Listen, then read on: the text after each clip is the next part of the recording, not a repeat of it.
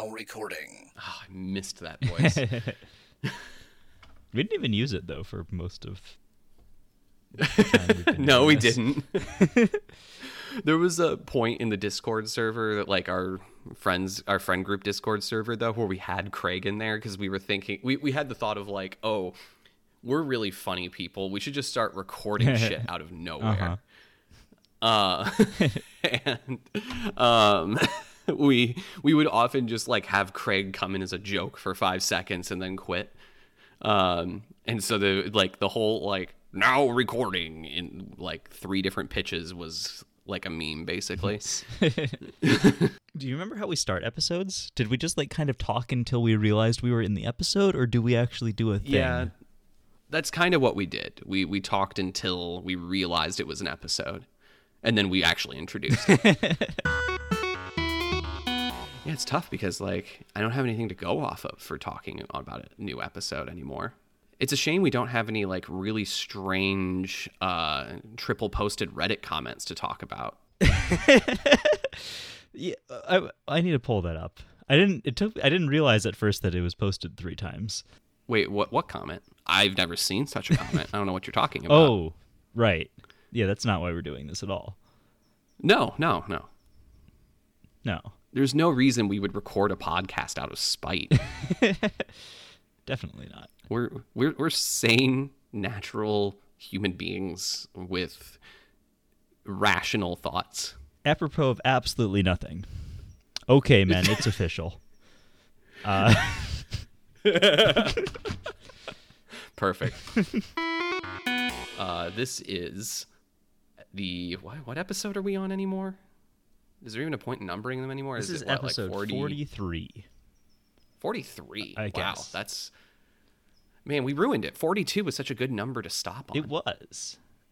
Now we have to do more, like get to like 69 or something and then stop. I mean, I'm in. Hey. So yeah, this is episode 43 of Layer by Layer. Oh, we're in the episode. All right. We are. I think so. Are we? This is episode 43 of Layer by Layer, a 100% cubing podcast with no content unrelated to cubing at all whatsoever. We are recording today on Wednesday, April 26th. Maybe I'll actually get... What if I actually manage to post this today somehow? I don't think I can, but... What if you get like Chat GPT to edit the podcast for you? Is that something we can do? No, but I think there is a podcast tool that was released recently where you could edit a podcast based on the transcript of it, which I thought was interesting. Oh. I haven't tried it or anything, but it was like you'd put the audio in, it would auto-generate a transcript of it, and it was actually like pretty good. It could distinguish multiple voices and stuff like that. I actually use that for my work. Oh, really? And then you like edit the text? Yeah. I use that because like when I started as a grad student, like we had to just like transcribe like 2-hour-long interviews ourselves because there wasn't a lot of that like AI and like, you know, voice recognition stuff, or at least it wasn't like publicly or like easily available. But I think it's Otter is the service. It's what's used on Zoom recordings, too, when you get, like, a Zoom meeting and have it recorded and output a transcript. But, yeah, I use that for, like, my interviews. Does it give you the ability to, like, edit the text and then that edits the audio as well, though? That's what I'm talking about. Oh, yeah. I don't know. I haven't played around with that. I can't remember if that's the service that does do it, but I do use something similar, at least for, like, just extracting a starting transcript from interviews that I do. And then basically I can thumb through the, like, 80% correct interview. And when I find something interesting, I can go back and, like, make the transcript more accurate. But, yeah. By the way, it's 2023. Is it really? I think I forgot to say the year when I said the date. So there we go. We probably don't want to get people too lost. Yeah. You know, all the time travelers that listen to our show. You can discuss the show on Reddit at https://reddit.com. Wait a minute. //WHYELA/WHYEARWHYEAR .com That sounds right. / layer by layer. Ah, right. Yeah, of course. Yep, makes sense. Or on speed solving at some URL. Yep, and I'm sure if you want to discuss this episode, someone's gonna have to be the necro poster. So I don't know. There's probably a bunch of comments being like, "When's the next episode coming? When's the next episode Probably. coming?" But I'm sure it is not easily found on speed solving, but it's probably there somewhere if you look hard enough, and you can be the proud necro poster for that thread. Of course, our logo was made by the wonderful Sarah Olson, who we are contractually obligated to mention every episode. Is it contractual, or do we? I don't think it's contractual. I'm pretty sure it's just like we do it. I don't remember signing anything. Nah. We do it because we had a handshake agreement and we like Sarah. That's true. You know what I just noticed? What's that? In our show notes doc, we have topics here at the bottom of like the things we do every episode. Topics : and then there's nothing after that. And then much later in the doc, there's a much larger topics. I see. Did we maybe like move the topics up in the document that we wanted to discuss that day? No, I don't think we did that. Oh. I think we used to have the topics as like another layer of indentation at the top, at the things you need to say at the beginning every time you dimwits. And then we yes. broke it out into its own section at some point. Interesting. So that's just a really old relic that we're only noticing after picking up the show again 2 years later. It's kind of like how when you first write something, you don't notice all your typos in it when you read it back, but then you read it like an hour later and you're like, oh, that's not how that sentence is meant to be phrased. Right. So since it's been so long, what have you been up to, Andrew, in the past 2 years since we did a really bizarre game show? Let's see. When was the last episode? I think it was April. The thing. I think it was April 2021. No, I think it was Was it 2021? Yeah, I think it was 2021. Okay. What was I doing in April of 2021? Maybe you got vaxxed for the first time. Yeah, I guess so. I graduated. Oh, you graduated. That's cool. I graduated from my undergrad somewhere around there, and then since then also have gotten my master's in computer science. Wow. So that's a big jump for one eepisode. I can't believe you got a master's in one episode. What can I say? I'm very efficient. Yeah. Wow. And now I just have like a job. Wow. And yeah, you get a lot done between episodes. Yeah, I can't say that I have a job now, so. What's up with you? Yeah, I am defending my dissertation in a little less than a month, so that's kind of crazy, especially to think about, like, the last time we were recording this, I was collecting my data for my dissertation, so that's nuts. But yeah, I'm going to be a professor at the University of Illinois this fall. So I have a job coming, but I have been out of job effectively for the past year or so, just to kind of get this dissertation stuff over with. So you moved to Illinois in the past year or yes. a couple years? Yeah, we live in the Chicago burbs, which is an experience, I guess. I've never really lived in modern suburbia, and it's not great. I mean, it's fine, but I don't know. I'm very much like an urbanist kind of person, and so living in car dependent hell spawns where there are no sidewalks or bike lanes anywhere is a little bit oppressive for me. But it's fine, I guess. The reason we moved here, though, Lauren got a new job. While I basically got to the point with my degree at Portland State that I didn't really ever need to show up because I was just analyzing the data I already collected in the class that I taught. So it was just a matter of analyzing, writing it up, and all that good stuff. So that's basically what I've been doing since we moved here last summer. Yeah, it's been kind of crazy. I definitely miss Oregon. It's beautiful there, and it is flat and boring here. Yeah. But it's closer to family, which I suppose is nice to some extent. It's Illinois is a place I visit more often than Oregon. That is true because I have family there. Yeah. Do you want to talk about the competition that you came for in Illinois that we both went to together? Maybe we should save that a little bit for later Okay. in the episode. I feel like, but yeah, Yeah. we did. There was a kind of a thing where I was going to Illinois to visit some family, and then I hadn't even realized that Kit had moved to Illinois until I was just like in a Discord server that we're both in, and I was like, while I was there, I was just like staying up really late because I was still on like San Diego time. And I was like, all right, what can I do while I'm just awake and everyone else around me is asleep? I'm going to jump in this Discord. And then there was Kit, and he was like, yeah, I'm in Illinois. And it was like, what? But yeah, we can talk about that competition a little bit later. I feel like we should really get to some of this follow-up that's been sitting here for a while. Oh, yeah. Follow up. Yes. Yeah, we should definitely follow up from topics Yes. that are been discussed that we definitely are familiar with. Yeah, so I wasn't last episode. This was in here, and it says not to talk about on the show yet. And Probably safe it to may talk have. about now, right? I think we can talk about it, considering neither of us remembers what this is. Cool.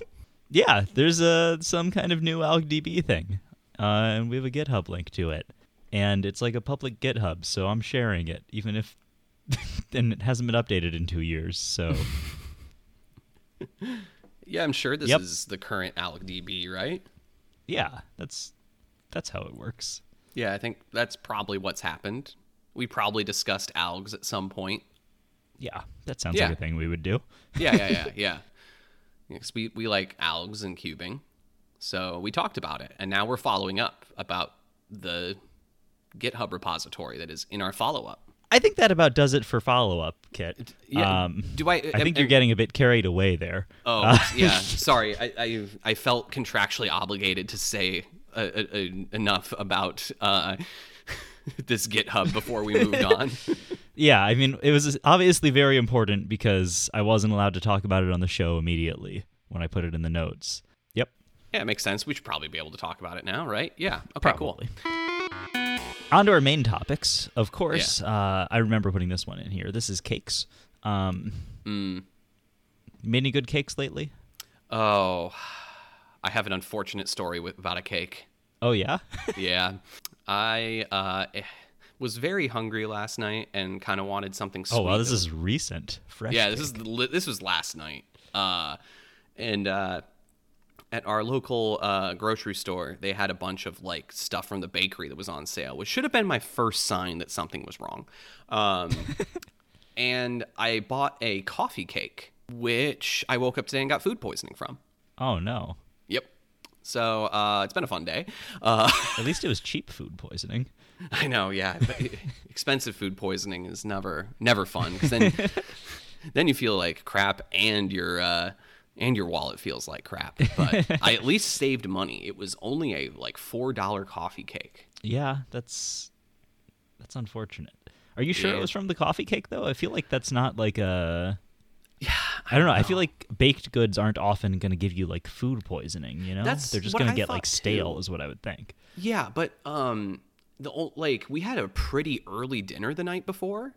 And so I don't know, just like tracking back, like I feel like it would have been way like the dinner that I had, I feel like we did get like takeout that night, but I feel like that was way too late. Like it would have been like an 18-hour delay to when I was Yeah. feeling it, and that's way too long. Probably, yeah. Yeah. So that really only left the coffee cake for me. So I think this is seriously probably the most complete cake story we have ever done Yeah. I'm on this glad- podcast. I mean, I think we can maybe move that out of topics now. But I am feeling better now. So That's good. I'm yeah. glad to hear that. Yeah, no, it was funny because when you reached out to me to do this episode, I was feeling fine. And then I started feeling terrible, and Oh, I was no. worried I wouldn't be able to do this episode. And then I felt fine again, kind of a couple hours before the episode. So I was like, all right, cool, we're good. Don't have to say anything anymore until we talk about cakes on the podcast. Yep. Nice. All right, so moving on. Bananas. Yes. What oh, is- yeah. What happened to our show notes? Bananas. Bananas. I can talk about bananas. Oh, yeah, great. So let's see. This wasn't last weekend, but the weekend before last, I was in Washington D.C. For Clock Tower Con, which is a convention for the game Blood on the Clock Tower. Yeah, and we know DC is the banana capital of the world, so... Yeah.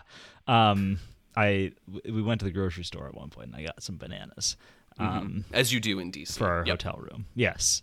And yeah, there was a day when I brought them down to the convention, the ballrooms that the convention was in, and held them up and like threatened people with them like they were guns. Did you go Bob Burton style on someone? Probably. I basically was just like, it was, I don't know, probably like 1 a.m. when I started doing this. Mm-hmm. And I just like jumped out of the elevator, snuck up to like the event like registration desk area. Mm-hmm.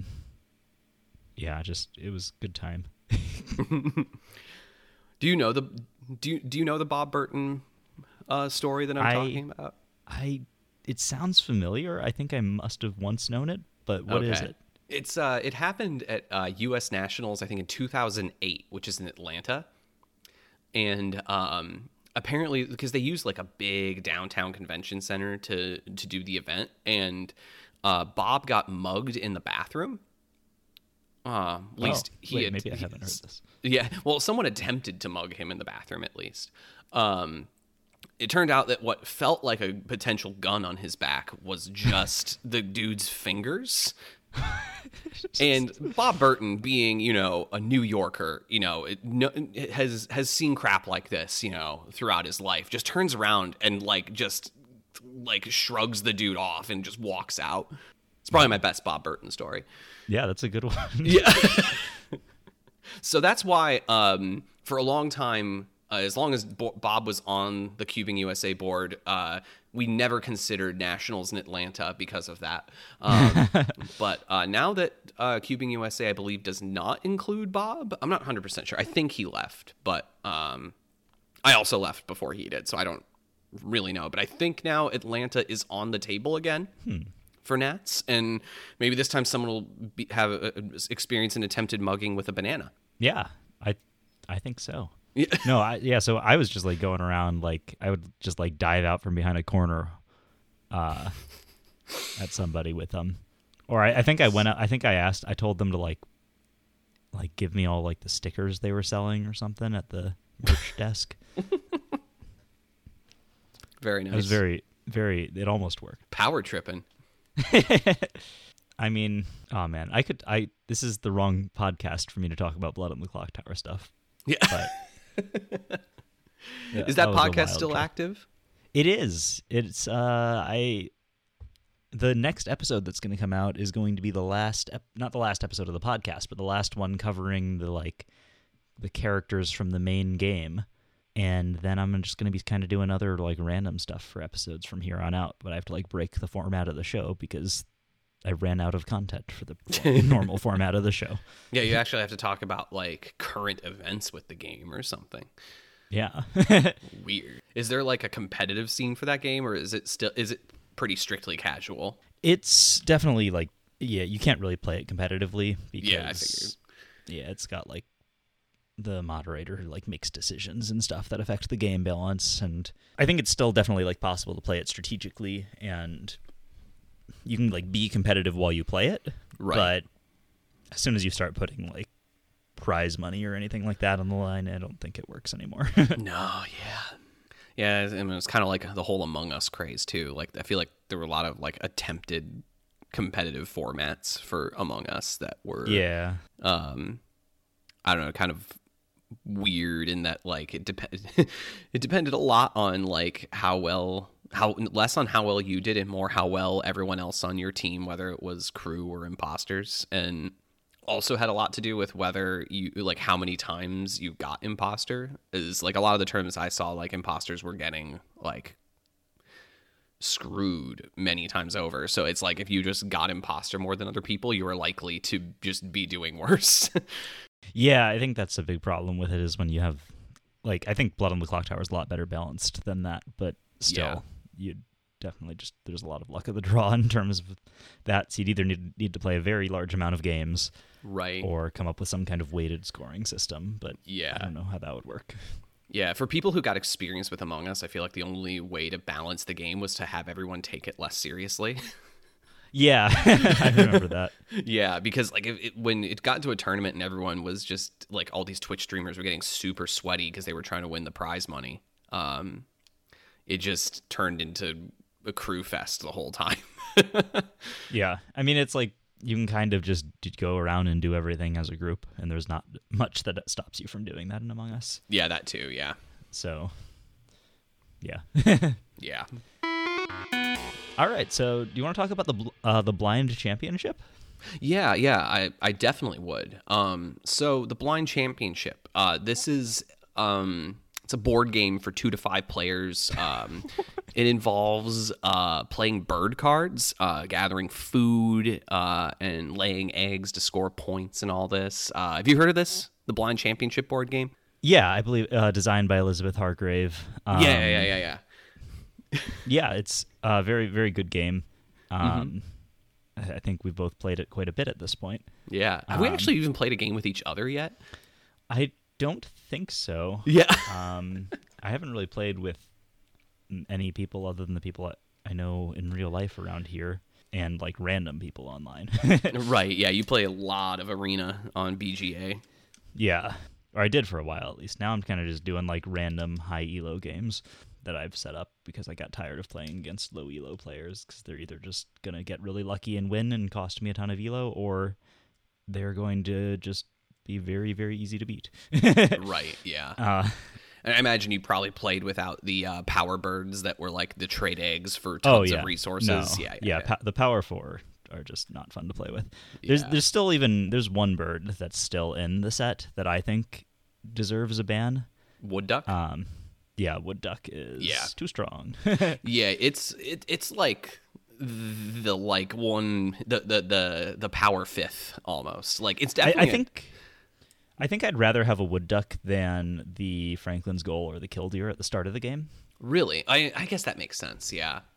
I think the wood duck I think is just a pretty poorly designed card in that it's so good early and kind of whatever in mid to late game.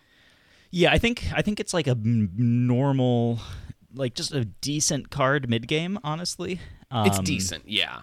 Yeah, I don't think it's terrible mid game by any means, but and that's kind of what makes it different from the Power 4, and probably the reason it got overlooked for the ban is like the Power 4 are fairly high power no matter when you get them. Mm-hmm. Obviously, they're less effective later because you have less time to use them, but even then, they're still decent. Yeah. Whereas the wood duck, it's if you have it in your starting hand, I think it's easily on par with them. Yes. If you don't, though, then it's not going to be nearly as affecting.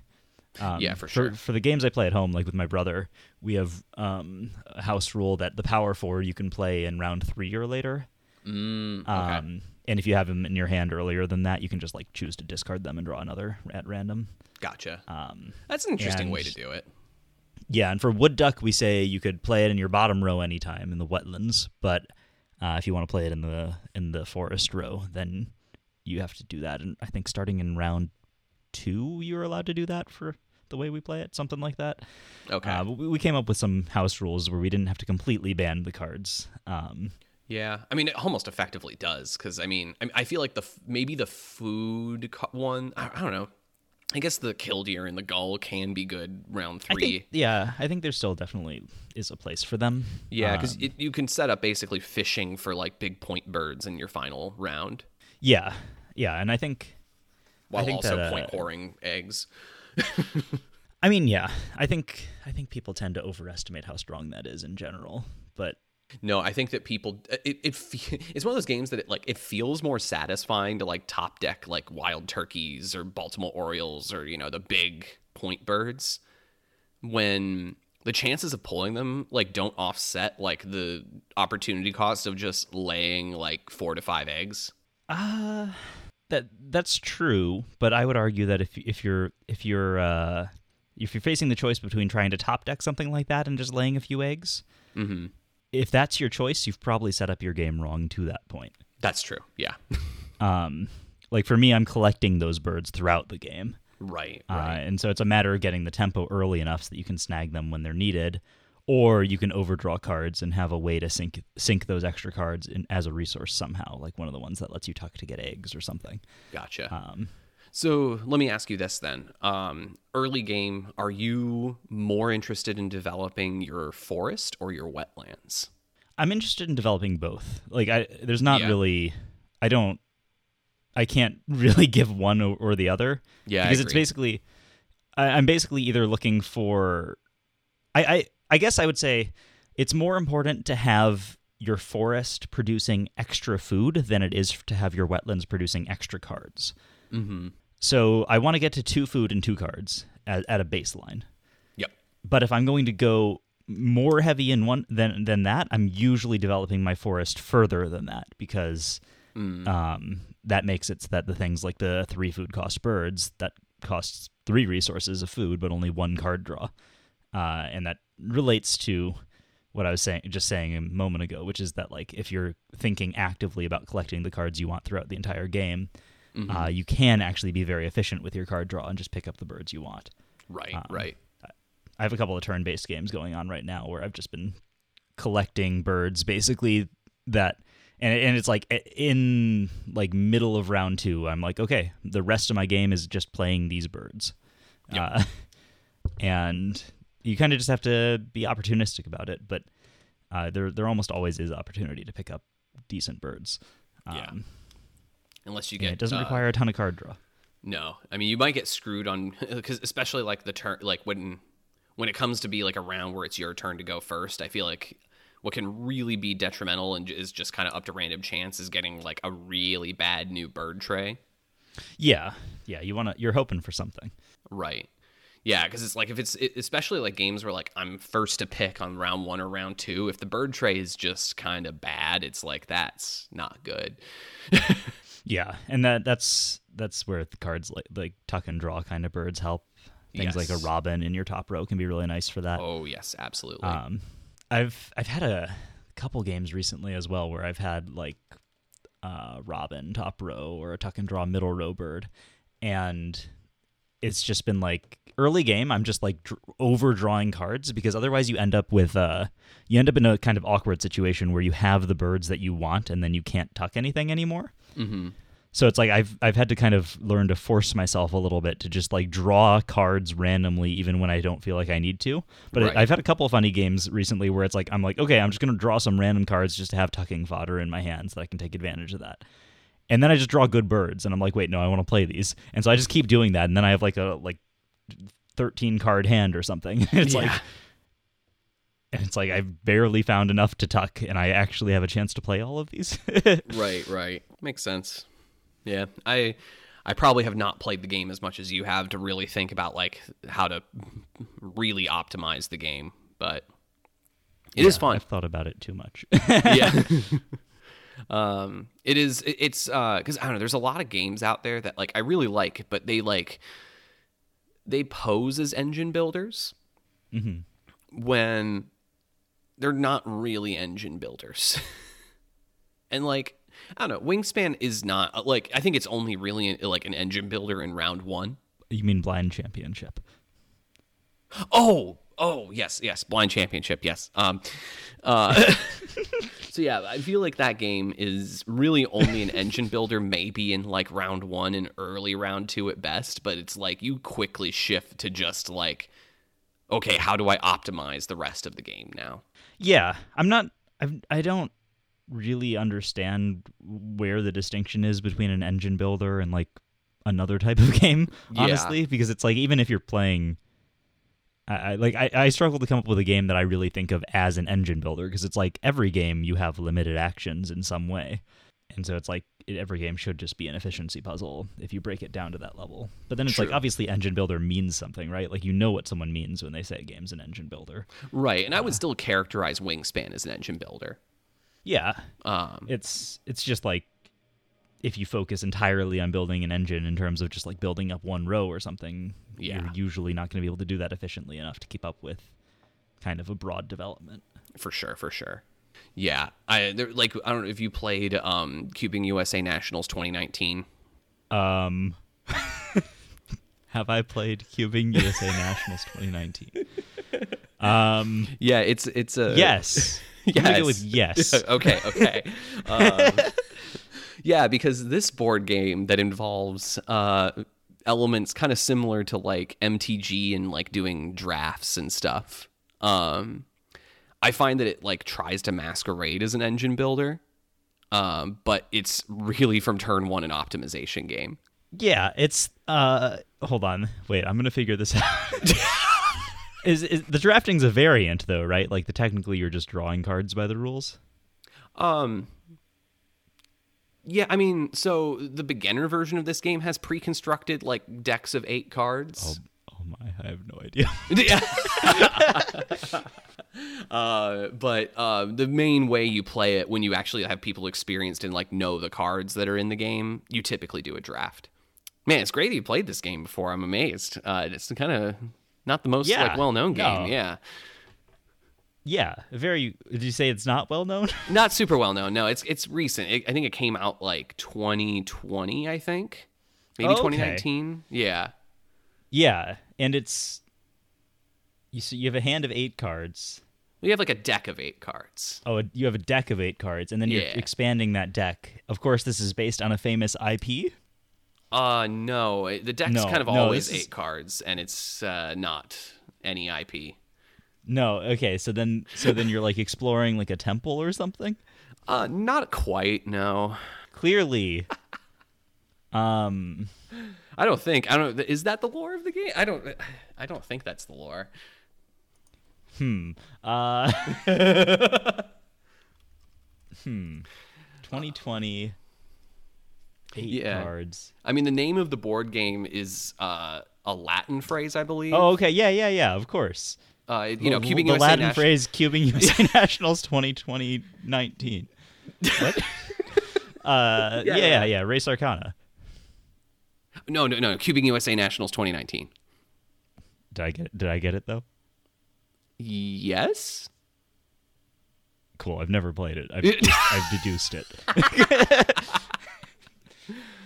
I mean, I've never heard of this Res Arcana before. That's not a Latin phrase. What are you talking about? Yeah, I mean, you're right. I've on the Game Brain podcast, they talk about Cubing USA Nationals 2019 from time to time. Gotcha. They're kind of divided on it, and one of the ones who talks about it the most, who I found that I'm somewhat aligned with in their opinions, does not like that game, so I haven't given it a try yet, but maybe I will. Yeah, I like it. I think the main criticism I have of it is just that it is a game that masquerades as an engine builder. And so, like, the first few times I played it like it was an engine builder. Like, playing cards that help me generate more resources and stuff like that. No, but it's way too short for that. No, yeah. If you can just kind of sprint to the end in that game. Yeah. Yeah. The FMC USA 2018 is similar. I don't think I've played that game. Oh yeah, well it's like you're collecting like cards in front of you, and they make it so that the other ones are cheaper. But you almost don't need to do that because you can kind of just collect the resources you need without actually making them cheaper. I see. Yeah, I think I have played FMC USA 2018. Yeah, and that one I feel like gives this kind of similar feeling where it's like, it feels like it's an engine builder, but yeah, they have this game on Board Game Arena, right? Yeah, probably. I don't actually know. Yeah, what if it's the game I'm thinking of? I think what's incredible about that game is that when I play that in person, I feel like it takes like an hour or a little more to play through a game. Oh, yeah? Just because, I don't know, there's like so much setup. You're sitting there like thinking about how much everything costs based on the stuff you've built up.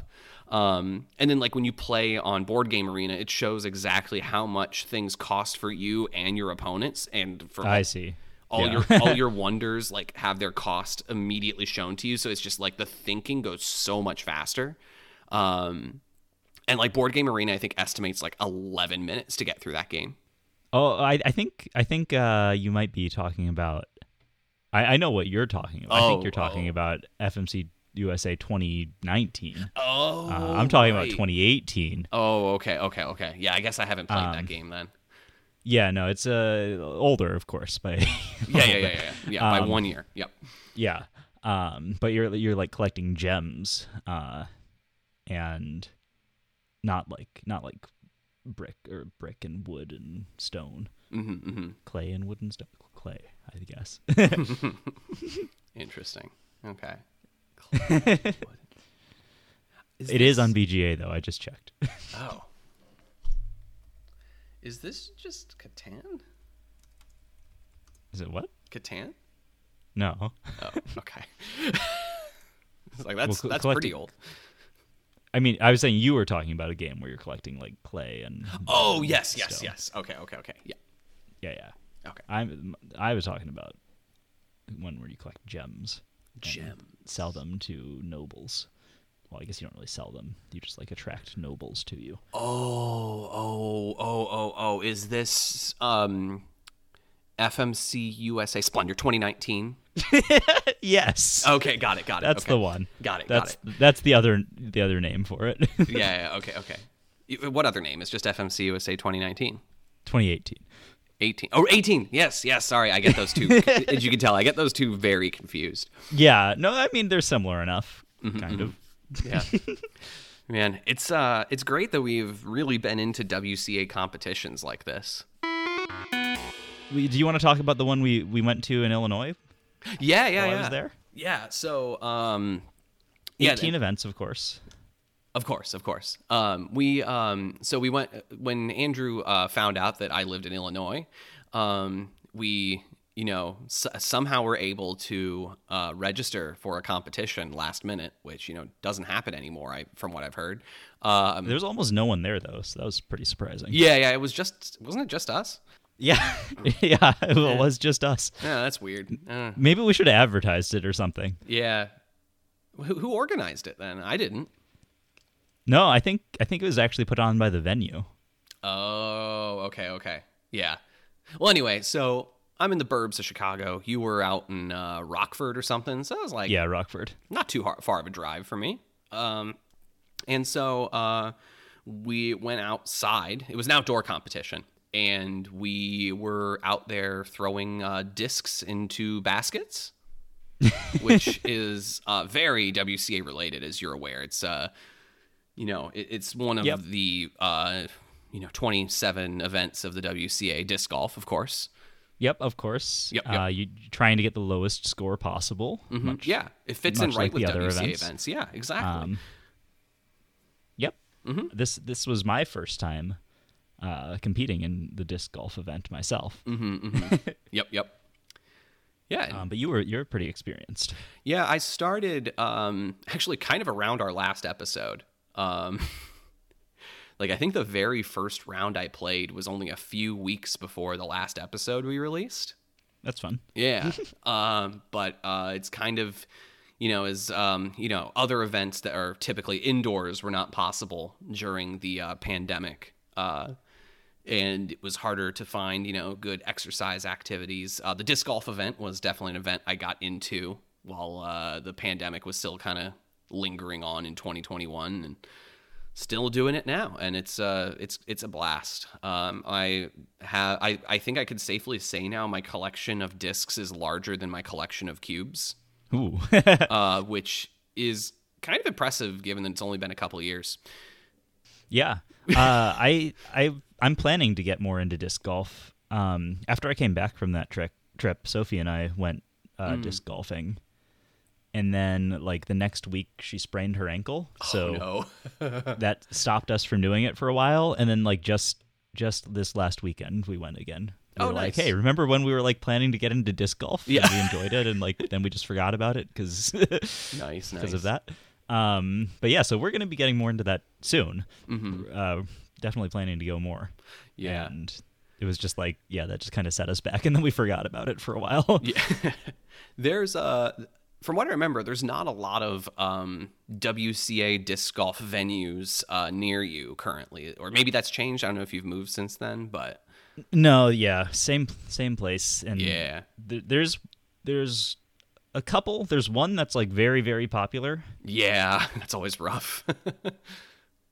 And it's a good course, and it's just way too crowded for us right now. Yeah, you have to pay. Right. Which, I mean, it's not like a high registration fee or anything, but it's like still, if might as well go to a free one if there is one. And it turns out there is one. There is one free course. I mean, venue. Yes. It's about 15 minutes away from us, so that's not terrible. No, nice. And probably not as crowded either.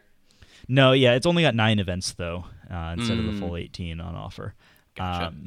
But I feel like for starting out, that's kind of perfect, honestly. Yeah, it's a lot more open as well. It's easier. You don't have to do as many like fancy algorithms. You can just kind of like throw the discs in a straight line for the most part. Yeah, you don't have that tree alg interference going on as much. Yeah. No, there's like although we did manage, or I managed to on the first time we did this past weekend, I managed to throw my disc into like a fenced off area that we then had to like crawl under the fence to get in there. And did you get a +1 penalty for that? No, because we weren't caught. And we're caught. There was no WCA delegate to assign you the +1 penalty for going out of bounds. Right. That's right. Nice. Yeah, the judge wasn't looking, so I just kind of got the disc and didn't tell anyone. You naughty boy. No, we actually weren't keeping score, so we were just it was this is literally the first time we've been doing it since we were just like, let's just go out and remember how to throw. There are WCA competitions that don't keep score? We were just kind of hanging out watching others. Oh, I see. You were just competing. Kind of spectating, not Yeah, competing. we were spectating. Yeah, okay. Yeah. Okay. Got it. Yeah. Makes sense. Yeah. Just kind of doing some practicing at like the back tables or something, right? But outside. Yeah. And just observing and seeing if there are any world records set or anything like that. Right, of course. Yeah. Yeah. Well, that's cool. I'm glad to hear you're getting into that more. It's definitely been kind of the main. I'd say it's probably supplanted cubing as my main hobby for sure. I don't even know if I could say cubing is number 2 at this point.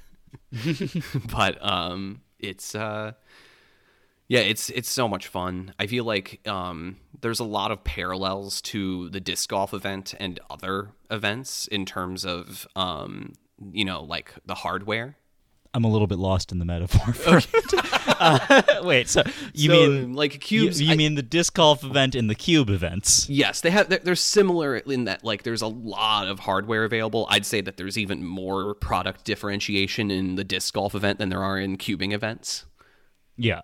Just in that like in cubing, I mean there's definitely different styles of cubes. I don't know. I haven't bought a cube in 3 years, so I'm not the person to know like what hardware is good these days. But my general sense is that like there are many good 3x3s, but in the end, there's not a lot of ways the products are differentiated. Like when one of them releases a new feature, all the other ones seem to get a similar or the same feature shortly after. Yeah, whereas with discs, you actually like they have different purposes for different times. Yeah, right? exactly. As well as just being different qualities and stuff in general. Right. Yeah, there's like, they're kind of like how there's like frosted plastic cubes that are typically cheaper because they don't finish the plastic. There's, cheaper discs that are made out of less durable plastic. You have a bunch of different companies making these discs, tons more than there are companies making cubes. And it's all plastic injection molding, which is cool too. So it's I don't know. There's a lot of parallels to me in that there's you buy. I mean, like the main thing is that's different is you do buy discs for different purposes. Where it's like I don't think you buy a cube for different purposes. Maybe it's to meet your preferences or something. But I don't think there's that much differentiation in the product where like discs you literally buy different ones to do different things. Yeah, you don't have like a main disc as much. Like you kind of can. You can have a main disc or a main set of discs. Sure. Yeah, but it's not like yeah, you come to the event with multiple discs. You don't ever come to the 3x3 and be like, here are my 5 puzzles. I mean, actually, if we do want to talk about something actually cubing related, I did see Katie Hull do a record fastest round of 2x2. Oh yeah, where she submitted 4 2x2 puzzles, solved all of them like one after the other, where they were all I don't know if they were pre-scrambled, if the time started like on submission, I can't remember. But did 4 solves, intentionally DNF'd the 5th one, or DNS'd it, I guess. Because they didn't even submit a puzzle for it and didn't start an attempt.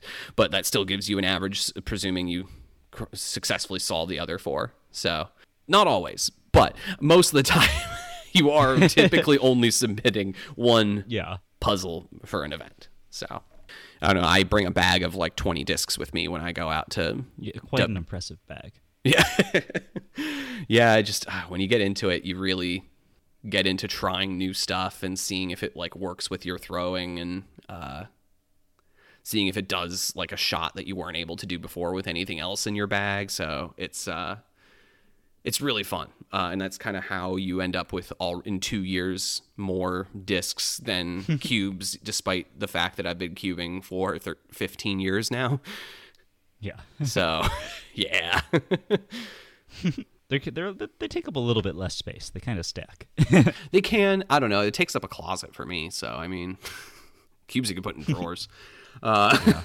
Walker Welch was the one who really got me into doing it for the first time. We've already done, now that we're living a bit closer to each other, we've done weekends where we do a competition Saturday and a tournament for disc golf. I mean, a WCA competition for disc golf specifically, and no other WCA events the next day. I don't know why they call it just one competition, but, whatever. But, yeah, we've been doing that a lot recently, so. Very nice. Yeah. Burns a lot more calories than cubing does, too. Oh, yeah. Yeah, it's definitely, like, there's just not as much, like, open land around here, so I feel like that's why there's not as many courses. That is a big problem, and especially, too, when, like, land, especially in Southern California, is expensive, and, like... Yeah. Parks departments probably have a very limited amount of land to play with. They're not going to give up, land even for like a 9-hole WCA disc golf venue. Yeah. So, but the 9-hole place that we did find seems pretty nice, and good stuff. We'll get some good mileage out of that. Then go try other stuff once we actually know what we're doing. Yeah. Yeah, for sure. What else is there to talk about in the WCA these days? Yeah, do we want to get you set up with modern hardware? Oh, yeah. Please. Well, we didn't bring a guest onto the show that could do this, so... Just give me your best guess on the title of the latest GAN Cube. The GAN... 14 Max Pro UV Plus. Okay, I'll get that one. That sounds good. Okay, sweet. Yeah. All right, I'm really glad that I could help you here. Do you want to give a reg of the day? A reg of the day. Oh boy. While you're thinking about that, why don't I give you the Hollywood, Maryland of the day? Perfect. Sounds great. I definitely need the pressure off. Yeah, so Hollywood is home to Hollywood Elementary School on Joy Chapel Road, which is divided into multiple quote-unquote houses that each emphasize a different culture from around the world. Very cool. I love Hollywood, culture. Maryland. Woo! Woo. Yeah, we love Hollywood, Maryland, where we definitely have listeners that haven't stopped subscribing to our podcast because we haven't released one in 2 years. No, not at all.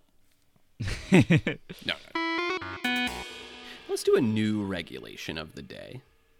Okay. There's got to be a new one in here somewhere, right? Probably. Yeah.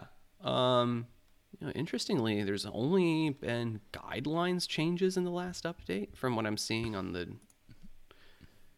diff All right, doc. well, let's hear the guidelines changes. Yeah, okay. Are you allowed to, like, take off your shirt in competitions now? Yes. All right, I'm in. I'm coming back. I'm coming back. This is what Cuban has been missing. No, that did not change. Let's see. This is an interesting one. The way, so you know how you're not allowed to use electronic devices during attempts? Yeah, like an earpiece where someone can, like, tell you during a blind solve. Right. Is that right. allowed now? Yeah, and that's not allowed. But It's so- encouraged. yes, it's strictly encouraged.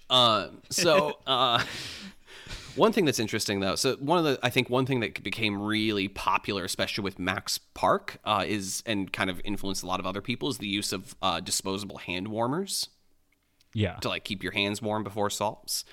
They make electronic hand warmers too. Oh, yeah. I own one because it's amazing for, like, cold disc golfing. So they had to make a clarification that those are actually still considered electronic devices. So, like, you see how, like, Max Park, like, mid-inspection will grab his, like, non-electronic hand warmers sometimes before, like, starting the timer just to get them warmed up a bit more before going. That is not something you can do with an electronic hand warmer because it's considered an electronic device and thus is against the regs to use during an attempt. Where's the distinction between electronic and electric? Like, is there a distinction between those things? I don't think so. I mean, are you suggesting that, like, electrons are being, like, Well, involved I in, feel like like, electronic is usually used to describe something that has, like, a circuit board, whereas electric is just something, like, powered by electricity. Like you can have an electric motor that isn't electronic. Interesting. So I'm wondering if it's possible to have a simple electric hand warmer that isn't electronic. Oh, this is the electrical engineering computer science guy coming out, huh? I don't even know if that's what electronic means. I just feel like that's like that's just what intuitively sounds like the distinction. Yeah, I don't know if I've ever made a distinction between those two words in that way, or at least thought about the distinction between electric and electronic.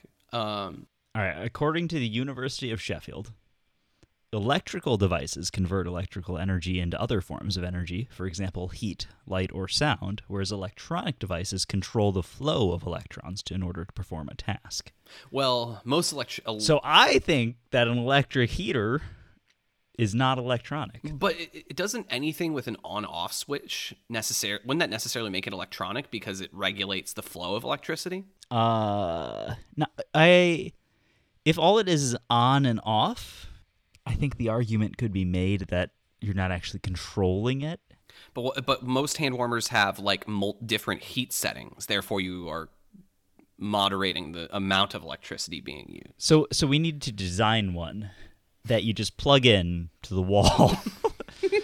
No, doesn't even have an on-off switch. Okay. Like, I guess technically you could argue that's turning it on and off, but, like, you just plug it into the wall and it just produces heat. You don't get to control anything. It just produces heat, and then that would be allowed? Sure. I guess. All right. It's on you if I get banned from the WCA. Yeah. Well, that was more of a regulation than I was expecting. But I would venture a guess that the WCA Regulations Committee has not thought about the distinction between electric and electronic, and probably means electric because, like, for example, like hearing aids are considered an electronic device and are specifically have an exception for them. That makes sense. I feel like they're definitely electronic. You think so? Because isn't it just something that you put a battery in and it's always on? I don't know. I've never had a hearing aid, but I'd imagine you... Do you turn hearing aids off? That's actually... no, that's a good question. So I think they should remove the exception. Not because you shouldn't be allowed to have a hearing aid, but because it's electric, not electronic. Well, really, really thinking of everything here. What? You could have like one of those little like funnels that you just put up to your ear. That wouldn't be even electric. That would just be you know those ear funnels? No. Is it like a torture device or? No, I don't. I have no idea if this is even like a real thing, but I just remember I have like a memory from grade school or something. We were learning about, I want to say Beethoven. He was the one who went deaf, right? Yes. And I don't know what we watched or there was something where someone was like playing Beethoven, and like as he was losing his hearing, they were like just holding up a little like brass funnel or something. Oh yeah, to your ear to hear better. I see this image that you're talking about. That's funny. It's a very interesting facial expression in this image. I don't know, it's the same one that you saw, but this is a memory from like 3rd grade or something. Yeah. So I'm looking at it now as well. Yeah, his facial expression in this image is very interesting. It's somewhere between meditating and pooping. Yeah, that's a fair assessment. Yeah. Like, I wouldn't say it's as calm as meditating, but I wouldn't say it's as chaotic as pooping. This image is apparently very, like, well known.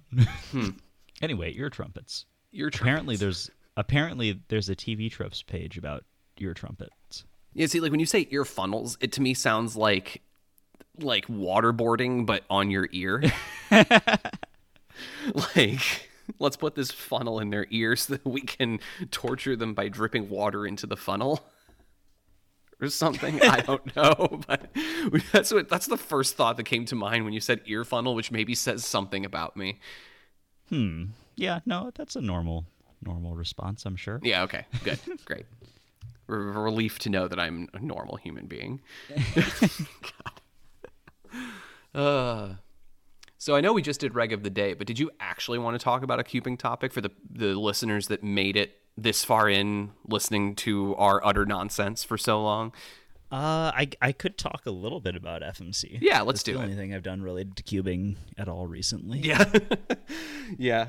That's about the only thing I've done at all, and that's very minimal too, but it hasn't been probably the way you've been doing it. I mean, I haven't done anything in several months now. Yeah. But like around the time, I think when I was in Illinois and I started talking to people on the Discord, a lot of who I was talking to was Jay and doing FMC with Jay. Yep. Because he's really good now. Mm-hmm. Very, very so. And so he taught me like all the modern stuff, and I managed to get like a 24 mean in competition. Oh, nice. Which was pretty nice. I didn't realize you got a 24 mean. Yeah, I've gotten the first one I did when I was fresh off all this practice with Jay and stuff like that. It was 24. Very nice. And I think I've gotten a 24.67 and a 24.33 as well since then. So dang, it's pretty fairly consistently sub 25 now. Yeah. At least if I give myself a little bit of time to practice, because I did have a comp where I did much worse than that because I didn't practice for a few months beforehand, and I just the skill left me very quickly. Yeah. What's interesting, so, I mean, I haven't learned DR really at all. I really just know the general concept of doing it. But I think what discourages me from doing or learning DR is that it really feels, again, like FMC has become more like any other event. Where, like, sure, you're not speed solving, but you are learning cases, you're learning algs in a way, or like solutions to like set up DRs. Yeah, it's a lot. Yeah, and like to me, what made FMC interesting is that it really, other than like, you know, some insertion, like edge insertions maybe are a little algy, but corners definitely aren't. And I think like the more classical way of doing FMC, like pre-2019, was a lot more creative and felt more like a true sort of like exploration of the state that you're working with. And like now, like DR to me, and it's like I recognize it's clearly the best method we know of now, and I'm guessing probably won't be topped. But it's to me just when you strip the creativity from FMC and are making it very much like, you know, a algorithm or a process that you're following and like trying to find shortest EOs, the best DRs from those EOs, and like within that step, like trying to figure out how to quickly set up like a trigger to DR. And I don't know, there's maybe a bit more creativity in like finishing once you have a DR. But it's not quite as creative, I feel like, as more like old school FMC was. I definitely agree. I think like the amount that I learned to get to the point that I'm at now, or I don't know, was at, I still felt pretty creative because it was still a lot of exploration and like I didn't learn very many algs or anything. I learned a few cases. Right. I learned like the one thing that was like kind of essential, which is like checking how many half turns or how many quarter turns you're going to need to reduce from an HTR to a DR. Yeah. No, wait, no. Something DR to HTR. I don't even remember the term. So I kind of learned like the most essential thing, which was like learning to recognize maybe 10 or 12 cases. And other than that, though, it wasn't memorizing a ton. Okay. But I know that the people who are actually really good are memorizing tons and tons of stuff so that they can much more quickly like rule out cases, stuff like that. Yeah. And I don't know. Yeah, so I definitely agree. Yeah. And I mean, it's also, in terms of taking a step closer to being a speed event, your speed actually matters a lot now. Yes. You were really jamming in, like you were doing every step of this DR solution. It feels is like in the most efficient way you can, like searching for EOs. Like it's almost like you should practice like writing down every 4 and some 5 move EO, some of the 5, depending on the scramble, like how many 5 movers there are. But yeah, and you're like managing your time. It's like, all right, I'm going to spend the first 12 minutes of the attempts writing down EOs. Yep. And now you're limited by how many EOs can you find in 12 minutes. Exactly, yeah. Because that's like your hard cutoff where it's like, I just know how long it's going to take me to do the rest of this exploration. So right, and you have to just start moving on to the next step at that point. Yeah, and so there's a definite speed component to it. Right. Where like, I mean, not that there wasn't a speed component before, but I feel like it was a lot less rigid in how much time people spent on certain substeps, especially just because substeps were not rigid. Like you're almost all, other than like maybe sometimes doing it, sometimes not doing HTR, you're doing every substep almost identically in every solve. I think that largely comes from just like the amount that it has been optimized. Like when you're shooting for like a 20, right? When you're shooting for a 20, you don't have room to spare in any of the steps that you're doing. Yep. Like you'd have to get extremely lucky later on to make up for an inefficient first thing. Whereas if you're shooting for like a 26, then you have quite a bit of wiggle room where it's like, okay, this was more moves than I would like, but it looks really interesting, so I'm going to keep looking at it. Whereas, when you're shooting for something much lower than that, it's just like, all right, I'm going to do this EO. Do I see anything that leads to a DR in a short number of moves? Yeah, No? Okay, moving on. Yep. Yeah, so, and what a lot of people have been saying, too, is that, like, sure, DR is significantly better than what people were doing, but it also partially just might be that the classical methods that we had been using, nobody really optimized as much as we optimized DR. That's true. I was talking to Not Kevin about that, though, a bit.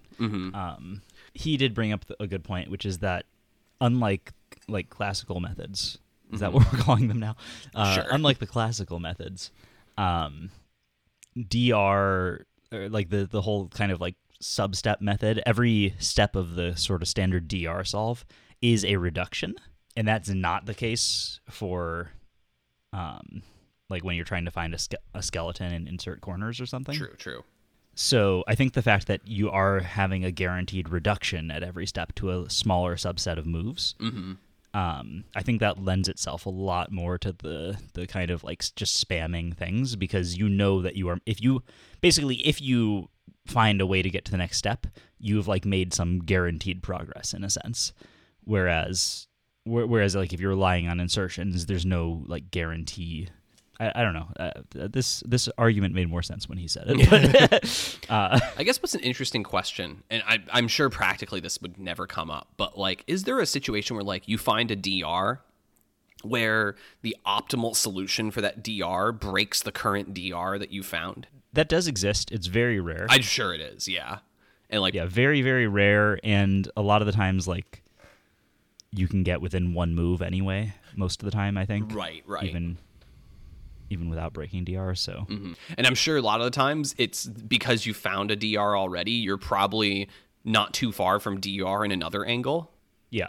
And I'd imagine that, like, a lot of the cases just moves to it in DR from a different angle.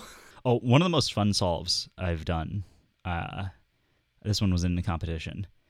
I think I got a 27, but it was so fun. Just at the start of the solve, I was just looking at the cube, and I was like, okay, so I don't remember what the exact colors were, but we'll just say it was like, all right, the blue center is surrounded almost entirely by red and orange pieces, and the green center is surrounded almost entirely by red and orange pieces. Whoa. So I was like, okay, I have like a red-orange DR. If you center on the cycle? Yeah, if I do a center cycle. So did you insert one? Yeah, so basically I found, I think it was like 3 moves to a DR minus centers. Something, maybe not 3 moves. Maybe it was more like 5 or 6. Because I think 3 moves would still be actually quite good for that. But it was like 5 or 6 moves to DR minus centers. Right. And I was like, all right, I'm just doing this. Because what, you have to do an 8-move insertion to fix centers? Yeah. So in reality, if you find 5, that's like a 13-move DR plus whatever you can cancel. Yeah, and you can actually cancel a decent amount. Mm-hmm. Oh yeah, because you're almost guaranteed guaranteed to like be able to cancel at least 1 move. Yeah, I think I canceled like 4 or something. Oh, okay. So I mean, 9-move DR is pretty good. Yeah, I don't. Maybe it was worse than that. I don't remember. Yeah. But it was also like I spent a long time. I wasted a lot of time in the solve just trying to figure out like, can I insert the centers now? And if I do, how do I have to write the moves so that like while I'm figuring out the rest of my solution, I don't write the wrong face it turns. Right. And so so a lot of why that solve was bad was just bad time management. I think it could have actually been pretty decent if I Yeah, you were just dealing with a novel novel situation that you've never managed time for before. Yeah. So it was like I spent probably like half the solve being like, can I actually will this work? Yeah, that's interesting. I don't know how you would even check for optimal insertions on that without finding a... Yeah, well, I mean, so like I just found a linear finish for it. Yeah, finish and to the centers. Yeah, okay. Yeah, and I guess since you're doing slice moves, it's very likely that you will cancel a ton of moves because slice moves are very common. Not slice, but like, opposite face but like moves. UD. Yeah, UD kind of style moves are very common, which makes it pretty easy to cancel like 3. Yep. Yeah. Hard, although interesting, kind of hard to cancel more than that because you'll have like UD, but you won't have RL on your DR axis. Yeah, exactly. So you can really only cancel from one side. Yeah. And so that was an interesting solve. I think basically what I would do is I would do the scramble, immediately just do the centers, and then I just but I didn't change the orientation of the cube. So I was like, U is still U. Mm-hmm. I just have to stop. I have to untrain myself to not look at the colors. Right. I could have also just looked at the colors and rewritten the moves later, but that made it weird with nissing. Okay. Because yes, I also tried to niss through this. And I had to figure out how to niss through the center insertion. More complicated than you would think. Yeah, that's cool. That to me feels like, it isn't old school, but it kind of feels old school, in that you are doing really creative stuff. So, yeah, I mean, I think there's still room for that kind of stuff. Like one of my best solves, maybe my PR was on just a 3C skeleton, where I was like, okay, I'm not normally I'm looking for DRs and stuff, but I'll try this 3-move 2x2x2 or whatever, and then just. There's still room to do other interesting stuff. Yeah, but you're a bit more constrained. It's worth looking for it. yeah, for sure. That and just you're constrained by the reductions that you're doing, which just doesn't leave a lot of room for unique kind of stuff. Yeah, and also when you're like used to working in a reduced state, if you do something that doesn't leave you in a reduced state, it feels terrible. Yeah. Yeah. Like there were definitely times where I'd like do EO, then do some block building, and then be like, why are blocks not just like magically forming? Yeah, it's like you actually made 2 bad edges. DR is cool though, in the sense that like it's just like you just follow these steps and then your cube's like 6 moves from finished, and you're like, how did that happen? I don't know. Yeah, that's really cool. I definitely I feel the amount of time I want to spend on cubing at this point precludes me from really getting into DR, but I don't know, I'm about to defend in a month. Who knows like what things are going to look like in the near future. Yeah. I mean, I think I basically spent like a month going hard on it. Yeah. And then that was enough, but I mean, that's still a lot of time. Totally, yeah. All right. Well, good to record with you again. Likewise. Yeah, this is great. I just wish I had more cubing content to talk about that would be relevant for our audience to do on a on the basis we used to do this podcast. Yeah, I mean, I feel like at this point there's not really any realistic world in which we record a cubing podcast, but maybe we could get together every once in a while and talk about other stuff. So Yep. Yeah, just like we did right now. So yeah. I don't know. It's there's definitely a lot of stuff that's non-cubing that I've gotten into recently, but and I don't know. I'm still a delegate. Like I do plan, especially once all this defending is over. Like I do plan to get back into delegating competitions, but I'm doing it for the community, not for my results in any way. like I think my plan, honestly, is we'll be moving to Champaign-Urbana this summer for the job I'm taking at University of Illinois, and honestly, I feel like I'm just going to delegate Champaign comps. And that's it. Like I don't have the energy to travel for full days of cubing competitions anymore. And like I don't know, COVID really taught me that I really appreciate a nice weekend at home, because I didn't have that like before COVID. I was going to comps like more weekends than not. I feel like for me, like board games are kind of taking the space that cubing used to take. I'm starting to get more into like going to board game conventions and stuff. Yeah, like hosting public meetups, and they kind of give me a similar feeling. Yeah. What's the one that happens in Indianapolis? It's on the tip of my tongue. Gen Con. Gen Con. Yeah. Yeah, I haven't been there yet. But, oh, okay. I mean, I don't want to spend that much money on it yet. That's fair. Yeah, I have some good friends like, that actually. like local stuff. I have some good friends that actually do like game demos at Gen Con. So they like are working for like a publisher and like doing the demos of games with the attendees. That's cool. Yeah. So I've been kind of doing that for Blood on the Clock Tower. That's cool. Like I work with the developers of it. Oh, that's really cool. Yeah. Do you do that at like your local conventions then? I have. I've done it. I've just done it like once at this point. Gotcha.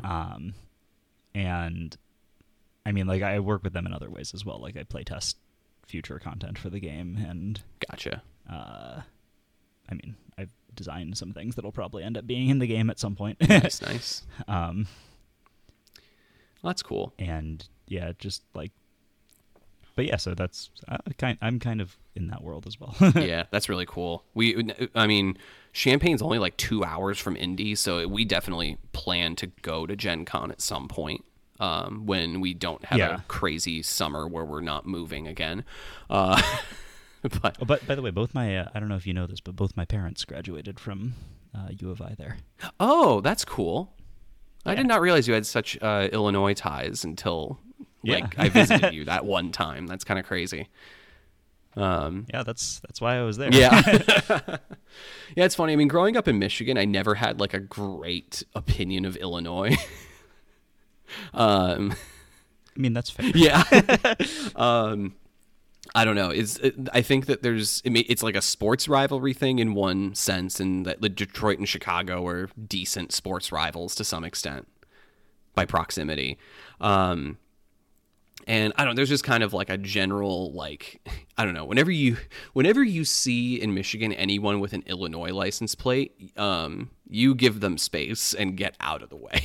Like, it's funny now, living in Illinois, obviously you see like a much more general pool of people who drive, but like anyone who had an Illinois plate in Michigan, like I swear half the time they were driving like 40 over the limit.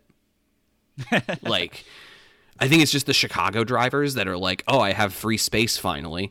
But I don't know. There's just, I think I grew up with a general distaste toward Illinois, so it feels like dirty for me to be here. Like, but I don't know, I've definitely come around on it. The job that I'm getting, I'm really excited for. There's a really good group that I'll be able to work with. That's awesome. That's going to be there. It's a good school. Yeah. And a lot of people that are interested in stat education that are in that stats department. So, which is novel to me because I've basically been the only one at PSU that cares about stats education other than my advisor who also left like PSU 5+ years ago. So, you know, so it's going to be really nice to not feel isolated like that. Yeah. Man, we're really bad at ending podcasts now. Yeah, I actually have to go. I have to go pick up Sophie Yeah. from So have fun her figuring class, out where so- this one ends.